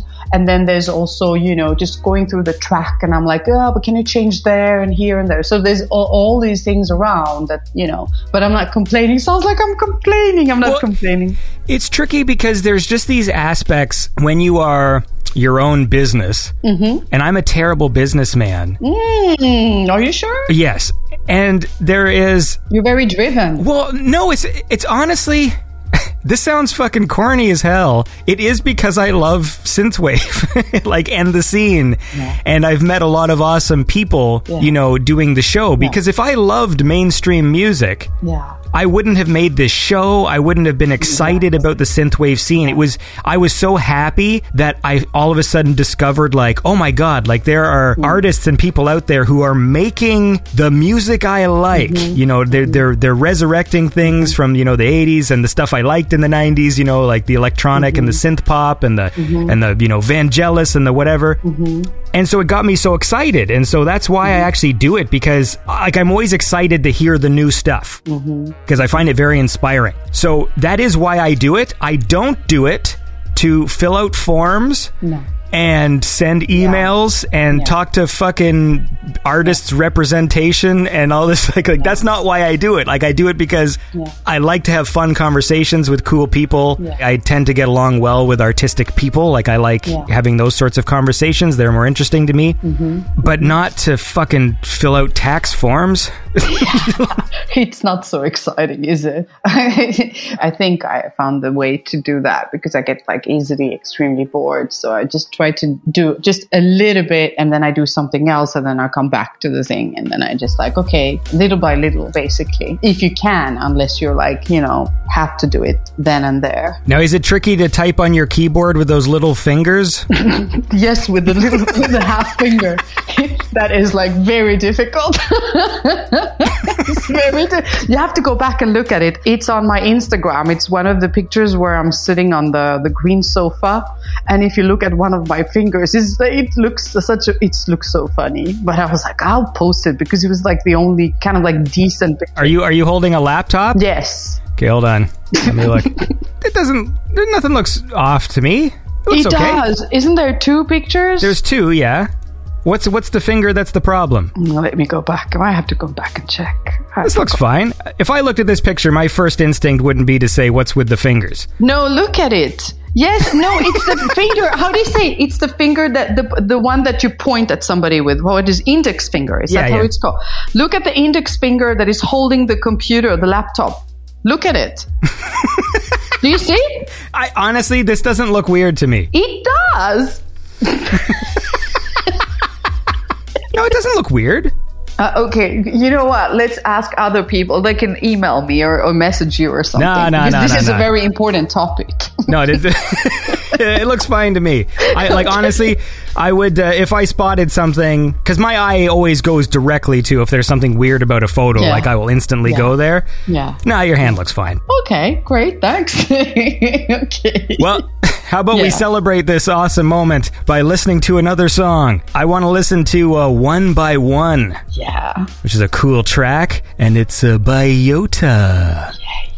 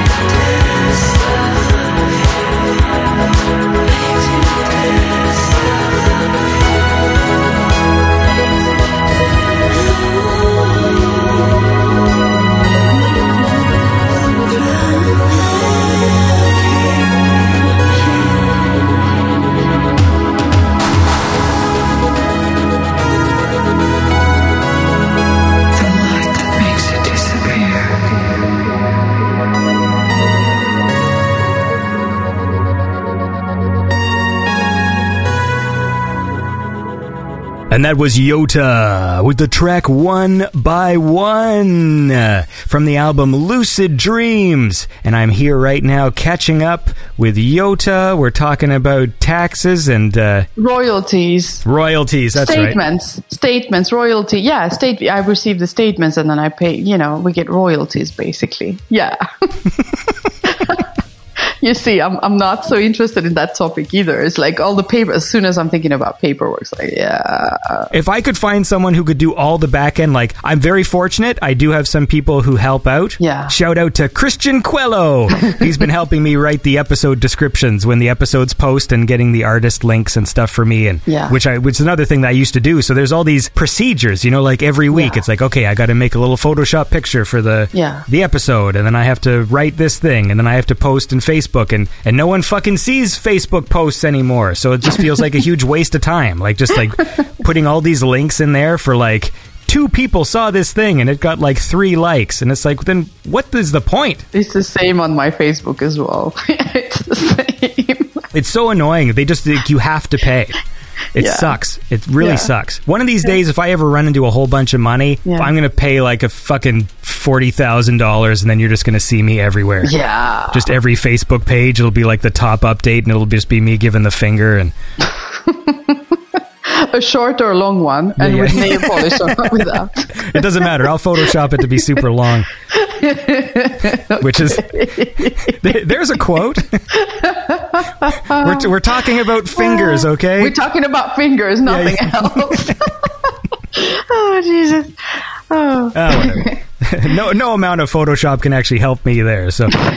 So what's been going on in your life? We haven't spoken in a year. I know we're pretty much just inside the whole time, but certainly has anything interesting happened? Yeah, I mean, I've been very happy with the album. It was released, and I'm really happy with the label, NRW, and I love the feedback when we released the album. I had this live chat with the fans on the new Retrowave channel on YouTube. I love that. That was amazing. And like those kind of things were really like uplifting. But then it has been, of course, in France, with the COVID situation, it has been the way it is, complicated, and things have been closed and things like that. But yeah, I've traveled a little bit though when they open up, and when we could travel. So I've been in Sweden, visiting friends, and just working, and then just actually communicating a lot with people, like a lot of people that I got to know thanks to the releases, of my albums that I started, people like you that interviewed me or other people that I worked with and stuff like that. So I spend way too much time on social media talking to people, which is nice, but I think I should think about focusing more on working instead. Yes. And I'm going to go to Amsterdam now on Saturday. That's going to be great. So smoke some weed? I don't smoke weed, actually, but otherwise it would be great, right? Well, it gives me strange thoughts. Yeah, no, it does the same for me. Did we talk about this before? I feel like if we got on the alcohol topic before, we probably talked about weed because it's the same. I think we did. Yeah. I'm one of those anxious fellows. Me too. So when I smoke it, I don't have fun, which is too bad. It just makes me feel like I think I said that in the other interview. It made me feel like my soul was going to 1,000 pieces, and I needed to gather them like broken glass all over the floor. Felt like that, and then I just had to pick up my soul like piece by piece and try to put it back together. It was a really weird feeling. So no, thank you. But I will go there, and there's going to be a synthwave DJ set. Laurent Lifelike is headlining, so I'm going to go there, and I'm going to bring some friends with me as well. So that's going to be nice. Oh, that's fun. Yeah. I got to have that dude on the show sometime. I keep on forgetting to... You should. He's a nice guy, and he speaks English, Every time you're releasing these albums, and you're seeing the response that you get, and obviously on Bandcamp, when people say like their favorite tracks, and when you're talking to people. So does that ever influence, like when you do a new album, you go, oh, people really liked, the fast-paced tracks or whatever. Like, does that make you go, maybe I should throw a few more on, or do you still just sort of do what you want to do, or how does that work? You're asking me if I'm a sellout or not. I'm the biggest sellout there is. No, actually, yeah, partially yes. But with that said, partially yes, I'm thinking about it. And especially with this album, because I'm looking back at the tracks that people really like. And then I'm like, okay, but if that's what they like, maybe we should add one or two more of those kind of tracks, because it's not a sellout, because I made those tracks and I made them because I love to record them. I was vibing with the track and I felt good and I recorded it and I loved the mood. So why not do it again? So it's not a problem for me to do that. But then it's not like I'm thinking each one of the tracks that it needs to be, exactly like this for people to like it. No, I still have I still do I need to vibe with the track. I need to feel that I'm vibing with the track and it gives me, the melody ideas, and I need to feel the track. But I do think a little bit of like, for example, one of the tracks that I made that worked really well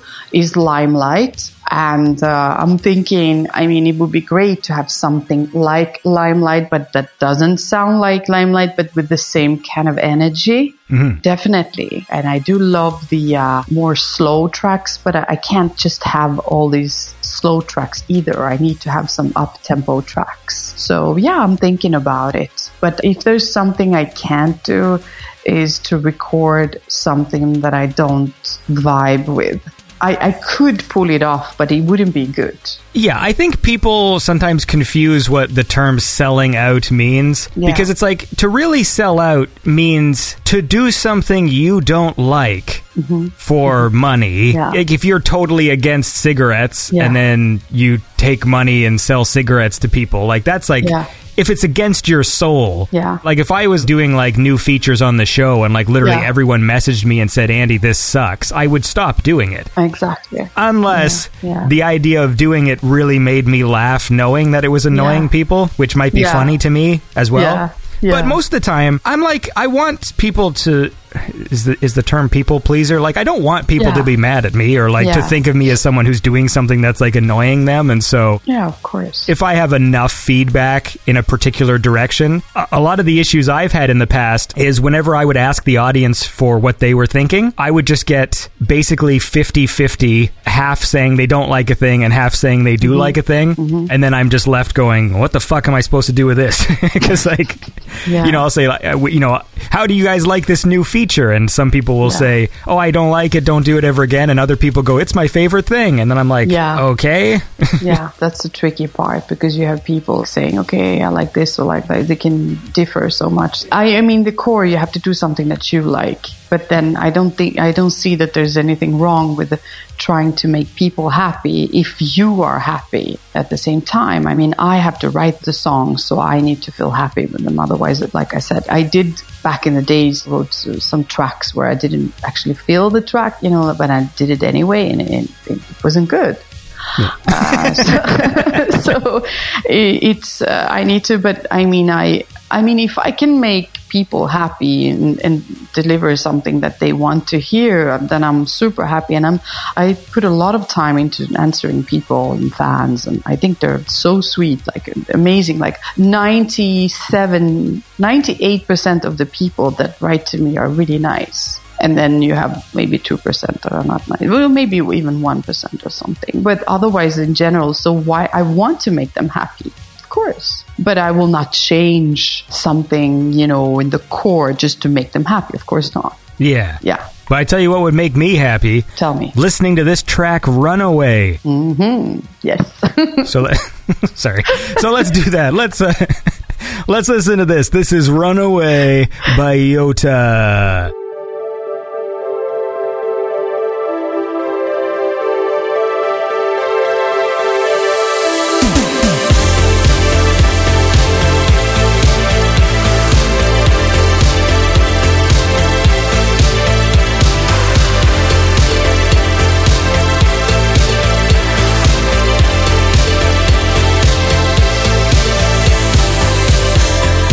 I'm gonna go. I wanna run.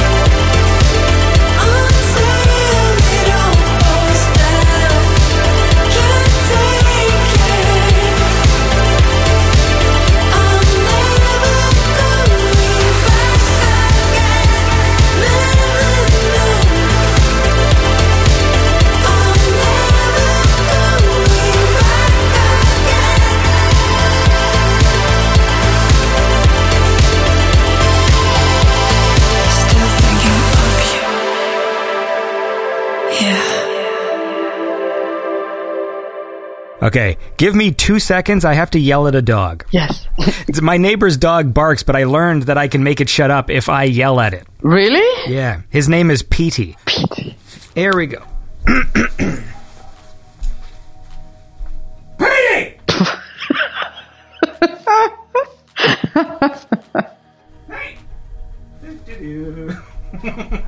Oh, for fuck's sakes. Did it work? That was funny. It's like, actually, it's not a doggy. It's like your imaginary friend. Oh, yeah. And you're like, shut up. And you hear him everywhere. Yeah. Petey tells me to do things. Yeah, exactly. Oh, God. Well, that's fun. So the bottom line is that you made Lucid Dreams. What was the theme? Was this album have a theme? Do you like lucid dreaming? No, I hate it.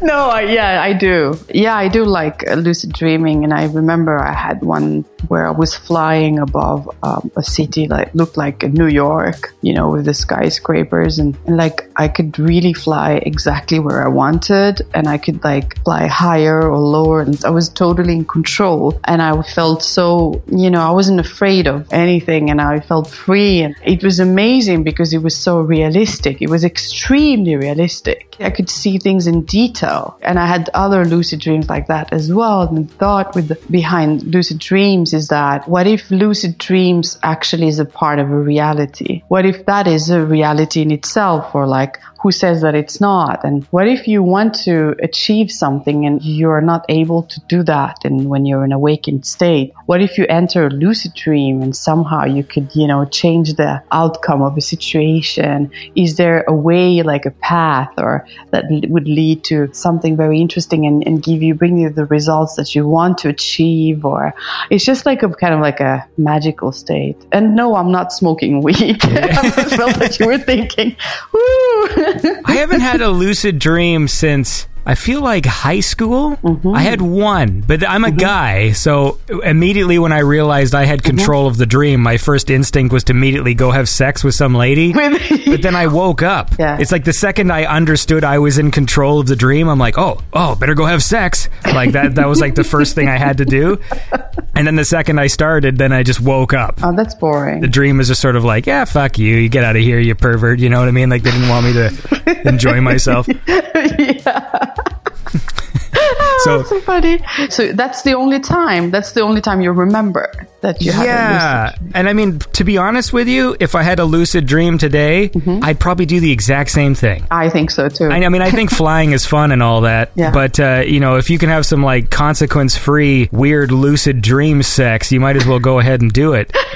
Lucid sex. But the problem is, like I think I have like so much shame like built into my brain that even in like the dream state, my brain won't allow it. Just be like, you perv, wake up, you dummy, and then like I wake up, and so maybe I should try flying. Yeah, it's maybe then you could actually, it wouldn't stop there. You could continue. Yeah. But yeah, I guess your subconscious is just stepping in like a police. You know, it's like, hey, what are you up to, man? You stop this immediately. But yeah, like I remember watching videos and stuff about trying to train your brain in order to get into lucid dreaming. Like the whole, you walk around all day going, is this a dream? Yeah. Is this a dream? And then once you're dreaming, you might ask that question and then go, this is a dream. And then... What kind of videos? I'm joking. Yeah, mostly just porns. Yeah.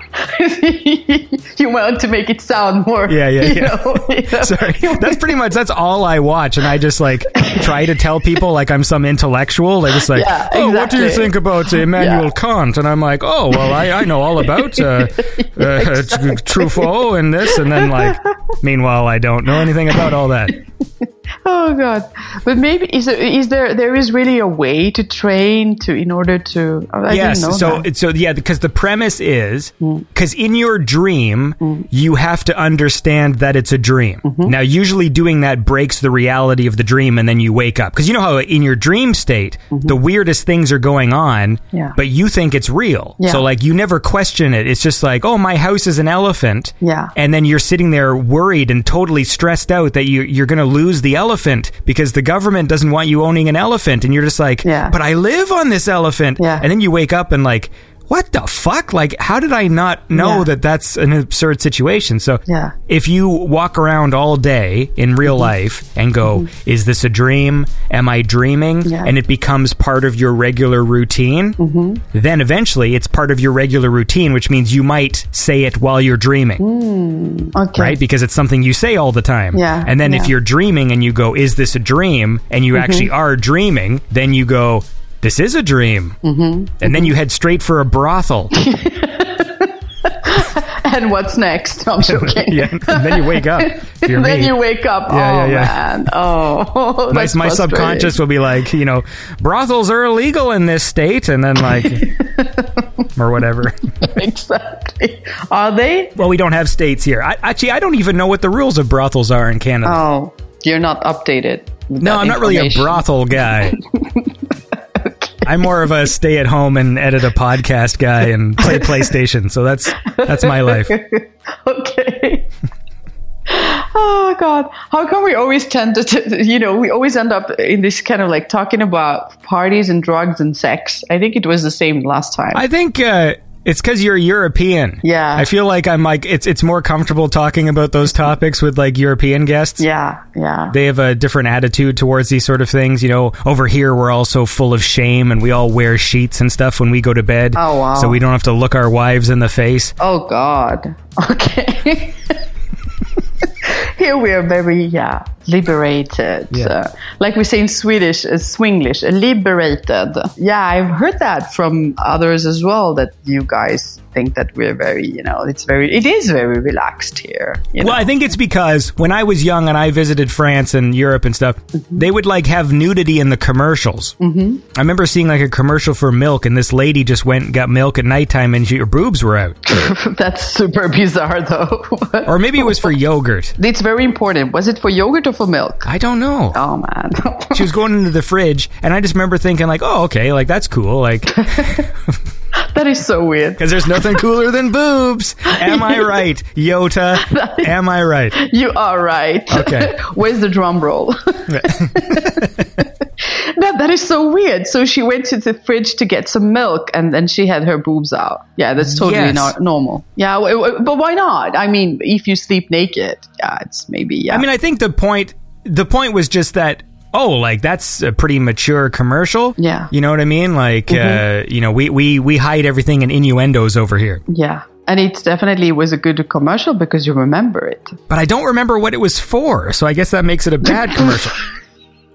That's true. If the whole point of a commercial is for me to go buy a product, I don't know if I'm supposed to go buy milk or yogurt now. And this was also 30 years ago, so Yeah. there's an issue that the yogurt might be bad. It sounds like a commercial from, from the 90s, 80s thing, because they were like in Europe, you could have some pretty funny commercials. I don't think we see those kind of commercials here anymore. Oh. But when I've seen, you can watch those on YouTube and stuff like that. They're pretty weird at times. Yeah, because we would always, and then we would have like shows over here sometimes where it's like, the wacky band European commercials or Yeah. whatever, and they would have like this collection of these things. Because over here, like, Yeah. our commercials were never that interesting. They were weird sometimes. Like, we'd Yeah. have kind of weird ones, Yeah. but never naked ladies. Naked ladies like that. Yeah. It's interesting here because I think there's a relaxed like the view on, sex and things like that. But at the same time, it's not like in your face kind of thing like you can see in the States, I think. Yeah. It's like, tits there and asses there and, everything is like kind of like sometimes. That sounds like my kind of place. Yeah, it's that brothel of yours, darling. No, but it's like, it feels like in this, like sometimes I get the image like in the States, for example. But sometimes I get the feeling that, it's very sexualized and it's kind of content. I'm not talking about the entire States, but sometimes you can see those kind of images and it's like very sexualized and it's very kind of like vulgar sometimes, as it's like breast and ass and this and that and the face. But at the same time, there's like a censorship and it's a bit bizarre. Well, this is what happens when you don't have like a healthy attitude towards sexuality. Yeah. So then it becomes like perverse, right? Because if you can't talk about Yeah. it and we don't Yeah. accept that these are like sort of natural things and and human behaviors. Yeah, there's not so much shame. There's no shame around it. Exactly. And that's what you're totally right. And that's what I feel, that the view here is more like relaxed with sex and things, but it's not vulgar. And right. People do not have to like talk about it all the time, or, you know, post things, or like it doesn't have to be sexualized, because it's just a part of, you know, a normal life. There's no shame around it, but it's at the same time, we don't like to be vulgar about sex here, I think, neither in Sweden or in France, for example. I think it's kind of like there's some kind of, I don't know, I'm not going to use the word class, but it's a way, it's a nice, it's a nice, relaxed. Elegance, bah voilà, elegance. And that's actually makes me think of a friend of mine that told me that he learned about sensuality when he moved to Europe. You're like, chocolat. Yeah, that was something that he learned a little bit more about when he moved here. And you're like, No, I'm just like, what the hell is that? Is that when you like sit around like eating chocolates with a lady with like the moon in the background? It doesn't have to be. Yeah, no. It doesn't have to be. I don't know. It's maybe, I don't know, like, do you want me to tell you? No, I'm good. Like, it's more about like it's a touch, for example, or just not like bam boom, like tits and ass and this and sorry, which it can be like the touch or the look in somebody's eyes, or it sounds so cheesy. Whatever, you know what I'm talking about. I enjoy having you on the show. I enjoy being on the show. How about this? Do you want to pick a song from Lucid Dreams to play, and then maybe we can kind of wind down? Oh, God. Which one shall I pick? Yeah, of course. Yeah. Let me just think about which one shall I pick? Oh, God. Why not Blame Me? Blame Me? Yes. Let's do it. This is Blame Me by Yota.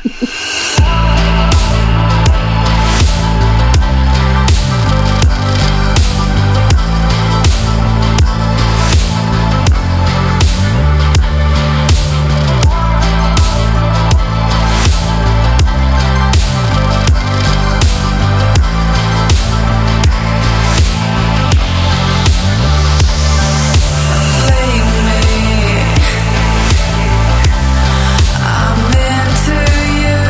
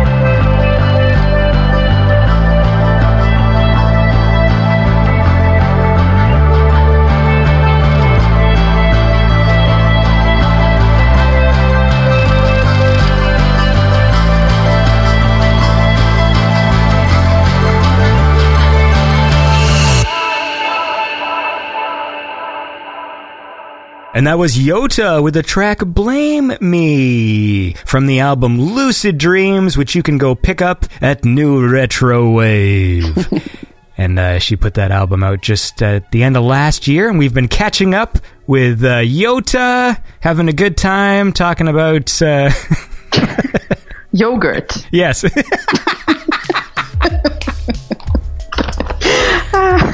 So, what's coming up? You got, obviously you said you were starting to work on a new album. You got some tracks. Is there anything you can say, or is it all secret? All of it? No, it's not. We don't care. I'm joking. No, it's not secret. I have Tommy86 on the album. He's a French guy called Frédéric Freret. And then I have Lifelike, Laurent, of course. Then I have Stéphane that I made Limelight with, and a bunch of other tracks. There's Brandon from Night Drive as well. And then there is a new producer, Sergei Ledovsky, a guy from San Francisco, that sent me a synthwave track. So there's like a bunch of different producers and there will be some additional ones. So there's like actually like so many different producers that's gonna be on the album. And the theme, I should keep that a bit secret, but let's say that it's dark and it's mysterious. Ooh. Yeah. And that's what I'm working on, and I'm trying to gather that energy. We were talking about not having always that, energy to, I don't know why, but it goes up and down. So I'm just trying to gather and have the right mindset to but it depends on the day, but I'm just not going to rush things. That's right. To the dismay of Mr. Hamilton. Yes, Mr. Hamilton, do not listen to this. Yeah. Don't worry, no one listens to this. You don't have to worry about it. Nobody listens to this. No. Okay. There's about 8 people. It's just you and me and your imaginary friend. Yeah. You, me, and Petey. Is it gonna be a part of the show when people hear when you're shouting at Petey or not? That depends. we'll see if it makes the edit. Okay. Well, look, it was lovely to catch up with you. I guess we'll have to have you on again when you come up with the new album. Yes, it was great to be on the show. Thank you. And it's always like you're such a funny and nice person. So I really appreciate it and enjoy this. It feels a little bit like Sparkles or like a party, I like when people describe the feeling. Sparkles. That's a good one. Yeah, like sparkles. So what do you call these things when you light this kind of thing and it looks like a sparkle? We have that for Christmas in Sweden for New Year's, that you hold this stick and it's like sparkles. Yeah, they're just sparkler candles. Yeah. So you have that energy about you. Well, it's all an act. It's just a thing I pretend to do. Normally, I'm just walking around deeply depressed. But like once the microphones turn on, man, I'm on fire, Okay. But, but it helps to talk to awesome and fun people like yourself. Yeah. Thank you so much. That's the glue that keeps this show together. Oh, amazing. Thank you so much. And I really enjoy this. So just let me know whenever, if you want me on the show next week. I'm joking. Yeah. Is that when the album comes out? Yeah, that's when the album comes out. In 1 week. Voila. Well, you have a lovely French day, and go out and get some... I don't know. I don't want to talk in cliches. I'm going to be like, go get a baguette. But I mean, I am going to go out. I'm going to have Greek food, though. So, yeah, I'm going to go out with some friends because I have such an exciting life. Yeah. Hey, that's more exciting than mine. I have, literally not done anything. No? I went to one show, and... that's pretty much it. Oh, maybe that's why I'm tired. It's the beginning of the day for you, though, so all good. Yeah, but I mean, I don't plan on doing anything for the rest of the day other than editing a podcast. That sounds okay. Could be worse. That's okay. Well, I could be having Greek food with my friends. That's true. In Paris. Ask what was his name, Pete, if he wants to have some food. Well, he's a dog, so I think he can just eat kibble or whatever the fuck they eat. I don't know. Okay, thank you so much. Thank you. Okay. Thanks so much. Bye. All right, and that was my catch-up with Yota. See, you got a nice big show this week. It's a few days late, but there's lots of stuff So hopefully that keeps you all satisfied. So look, I hope you are all doing as okay as you can be, and thanks for listening to the show. Don't forget to check out Tanuki Sunset. Don't forget to check out Yota, and I will talk to you soon on Beyond Synth, the best synthwave chat show there is. Thanks for listening. This was Beyond Synth. No more show today. Now shut up, the robot lady's got something to say.